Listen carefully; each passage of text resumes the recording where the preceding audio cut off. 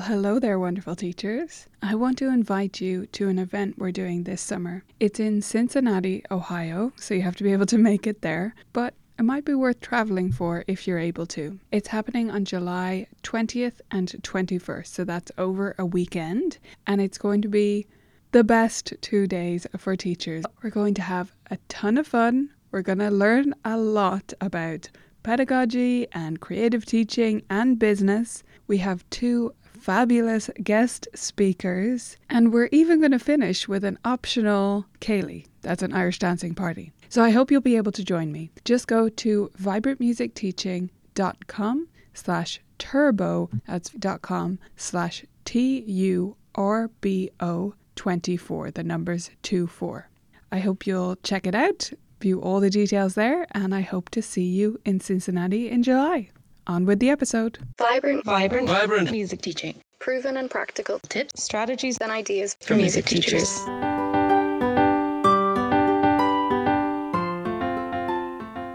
You're listening to the Vibrant Music Teaching Podcast. I'm Nicola Canton, and today we're talking about predicting student progress.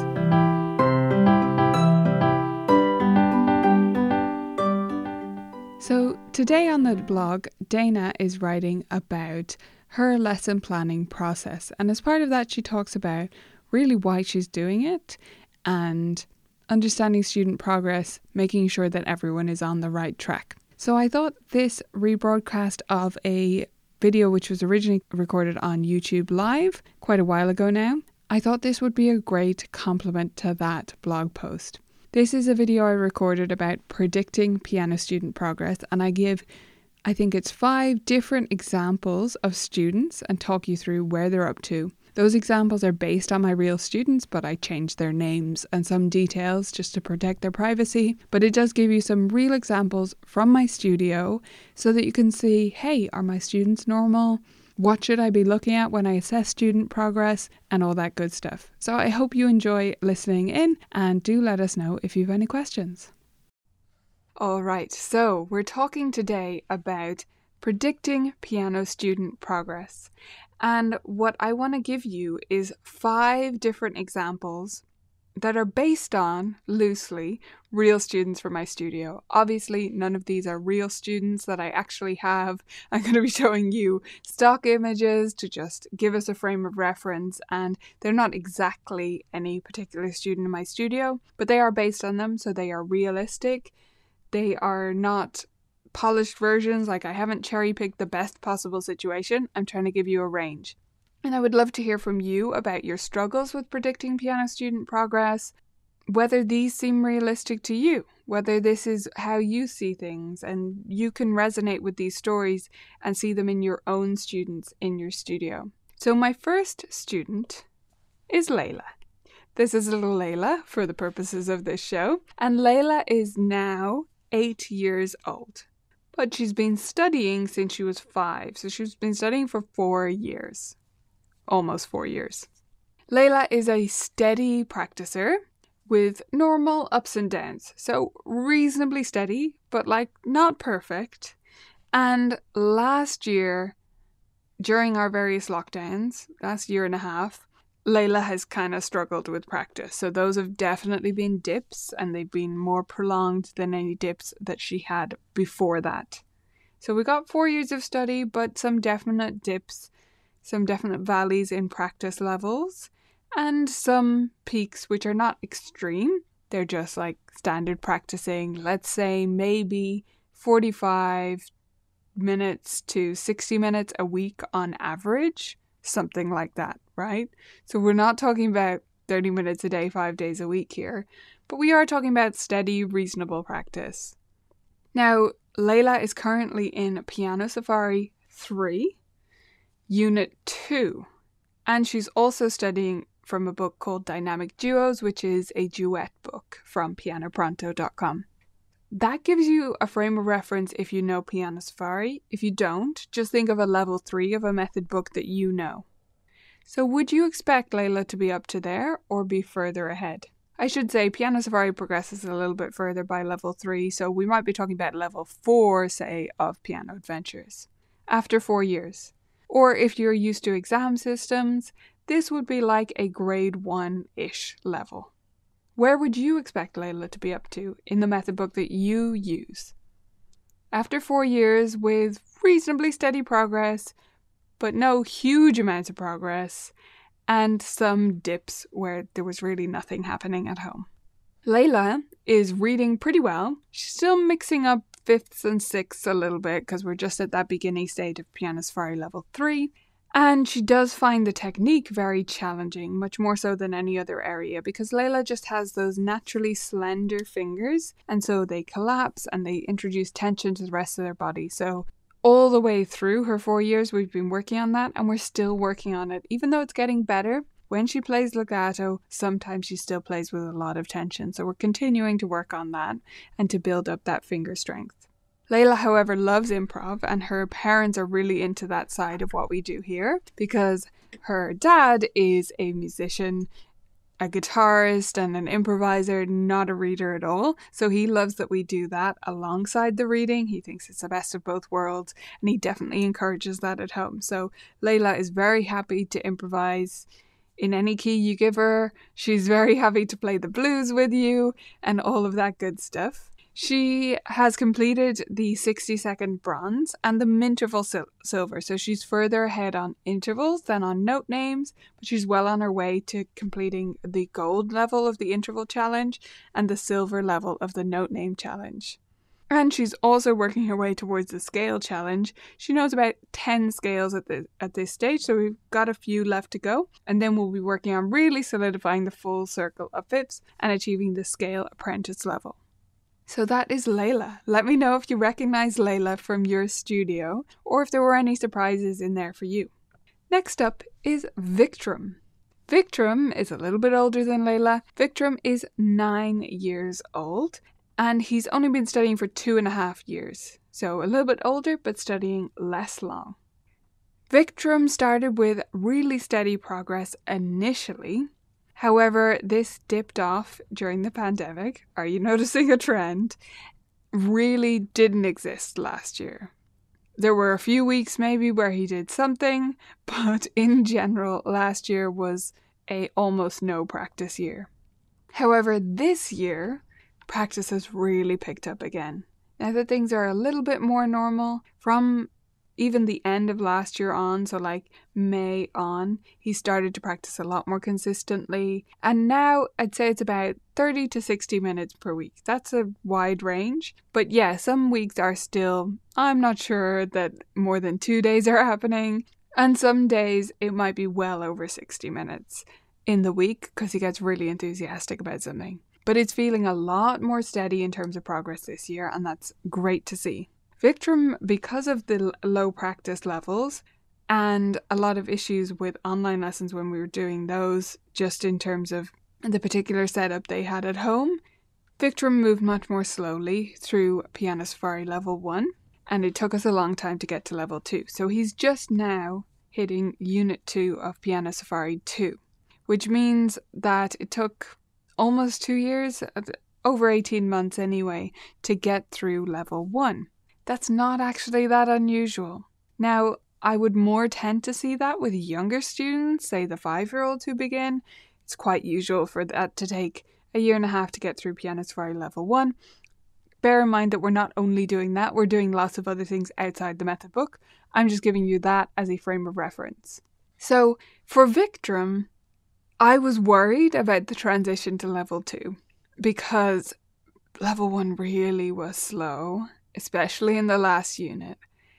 But because we solidified all those skills and we did take our time and we didn't rush it when he wasn't practicing, and because he now is practicing, we're flying through level 2. So he's doing better than it sounds like he is based on that level after this long.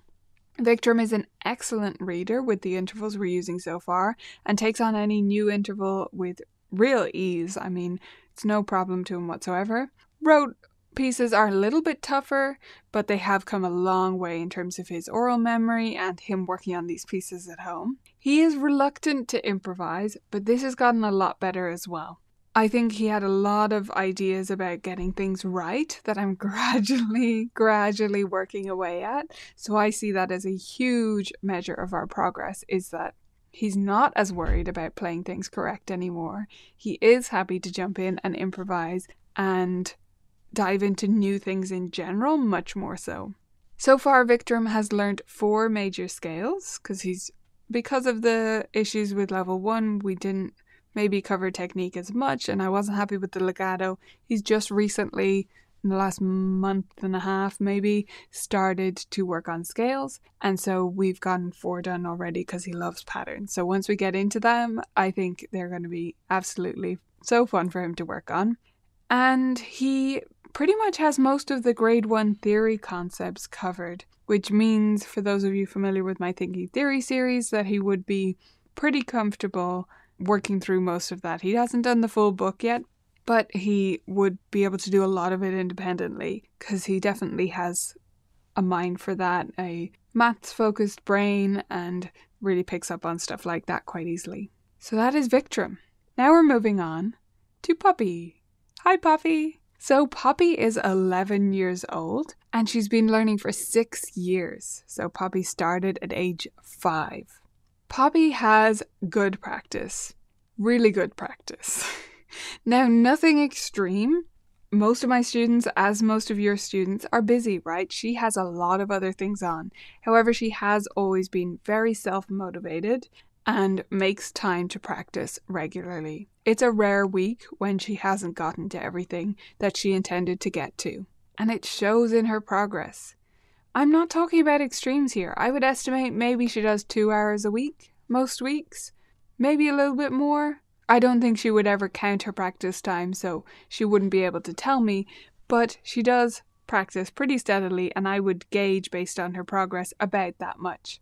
That difference, though, between Poppy versus, say, Victram, or even from our first student, Layla, who's practicing about half as much, and with some dips where Poppy has none. She has practiced pretty much consistently the entire way through those 6 years. The difference in progress is astounding, and we know that, but this is hard to drive home to parents. Do you think so too? It's hard to show this difference. 6 years in, yes, a little bit longer in than, say, our first student. But the difference in practice is the real difference here. So Poppy blows everyone away at pretty much every recital, if I'm honest. Poppy is studying right now for her grade 5 exam. Now, if you're not familiar with exam systems, but you are familiar with, say, Jane McGrath levels, that's pretty steady with level 5 to 6 of Jane McGrath. Or if you're not familiar with either of those, we're talking about a solid intermediate level, verging on late intermediate. So Poppy's flying, but it's only through that consistent practice. That's the only reason, really, and she's doing that. Now, if she has a natural gift, to me, it's that she was motivated and happy to practice all the way through. This is not through pure parental support. This is partially through Poppy's own drive, because she loves doing well. She loves making progress at the piano, and after the initial stages, she has kept up the practice herself. She makes the time.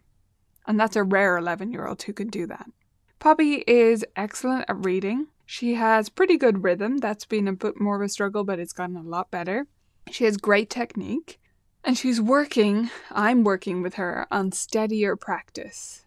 Skills. Not habits, skills. Because Poppy's one issue, really, is that she flies ahead with stuff. She wants to play everything super fast, and she wants to do it yesterday. So while she does practice, sometimes a lot of that practice will be wasted because she's gone so fast that there's poor fingering, there's not good technique, and it's not to the extreme, okay? If you're imagining one of your students who really frustrates you with this, no, she will listen to it, she will fix it. She overall has good practice habit. This is her one little foible that does get in the way of her going even faster, literally, with her pieces, because the fingering isn't there. She's also a little bit less solid on scales, but she definitely knows all 12 major scales, and she does know the minor scales, but just not as consistently is able to perform them. Next up we have Derek. So we've got 2 examples to go. Let me know if you're enjoying these and any examples of your own students or outliers that you feel haven't progressed the way you were expecting. So Derek then is 12 years old. So very similar in age to Poppy that we just saw. But Derek has only been learning 2.5 years. This is the difference between starting at age 9 going on 10 versus starting at age 5. It is worlds away in terms of where they end up at this really important age where they're going to transition from primary school to secondary school, and there is a danger of them quitting. So Derek hasn't quit, which is wonderful. He is 2.5 years in. He has had some decent weeks of practice, but generally steadily low levels. So we're talking like 3 to 4 days a week versus 5 to 6, pretty consistently since he started. Generally no practice over breaks or anything like that. And one break isn't going to matter. 1 week isn't going to matter, but this all does add up. And then the last year, Derek has moved up to secondary school. So understandably, practice has been very little. And that's such a trend. I mean, it's very rare that I have a student who moves from primary to secondary and can keep their practice habits up. It's just tough. The homework increases, the school hours increase, the pressures increase, and they need a year to get to grips with it. So I very much take the approach that, hey, if you get a bit done, that's awesome, but let's focus on having fun in the lesson because I know I need to ride that wave. However, Derek hasn't necessarily put in the time before we got here. So Derek is near the end of Piano Safari 2, which isn't bad for 2.5 years. Derek definitely has a lot more natural aptitude than he realizes. And that does make up for some of the lack of progress, the lack of practice rather, does help him to still be progressing reasonably well. He has a good grasp of concepts. He always gets things quite quickly. But my main focus with Derek actually is grit, because he's easily dissuaded from things that seem even slightly hard. And that's made so much harder when there's less practice happening, because everything does feel a little bit hard. Even if I structure it in a certain way to try and alleviate that, we're still going to have to address things in the lesson that he can't get ahead of at home, that he can't work on at home because he just doesn't have the time and doesn't have the mental bandwidth because of that transitional age. So this is the tough thing at the moment, and all of my measures of Derek's progress really at the moment are about grit, not so much about pushing forward in the method books. However, Derek does already know all, 10 major scales, knows about different chords, and is doing very well in pretty much every area except that getting discouraged thing, which is worrying me because of the phase of life that he's in. Final example then is Ray. Ray is 14 years old now. She has been learning for 7 years. So this is the longest student and the oldest in my example set. Ray has had up and down levels of practice. In the first few years, it was pretty consistent, not enormous, but pretty consistent, pretty steady, with some off weeks. And then it started to dip a little bit, as I'm sure you're all familiar with, and you've had students who do that. It dipped down a little bit, and then it dipped up again, and then it dipped down again.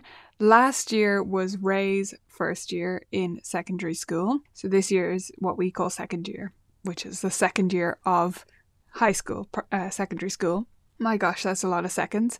But anyway, Ray's transition year from from primary to secondary, which is from elementary to high school, was last year, and there was no practice, almost none. And she decided to do an exam, or we had already decided before the practice disappeared. So that's put in my mind that maybe we never do exams in first year. I'm not sure if that's going to be in my new rule. But anyway, we did ride that wave, and now Ray is practicing again and progressing very well. So although we have peaks and valleys, we have huge enthusiasm, natural musicality, and Ray is also a singer, and she loves playing with chords and patterns and all that good stuff. She also has a great aptitude for theory. Just from having done it diligently really well, she always was happy to do written work, and so that really has helped to solidify these skills. That means that she doesn't fall back so far when we have those practice dips. It's more about technique and actual coordination that we lack at that stage. My biggest concern for Ray actually at the moment is a little habit of pausing in frustration that is pretty common with teenagers, but I want to see if I can do something about this, because it's really the biggest thing holding her back, is that she'll try something, not get it, and have a moment of going, oh, and then try it again. And while that's fair enough to a certain degree, it does waste a lot of time. Has anybody noticed this? Just scowling at something every time you get it wrong. I'm not sure how I'm going to alleviate it, but I do want to work on it because it's wasting her practice time. And she just still doesn't have extreme amounts of practice time to spend. So that's right. That is all my examples of students. Hopefully it gave you some idea of whether your students are normal, what ways we can measure progress, what ways we can think about it, and what we can expect for students of certain ages and certain practice levels.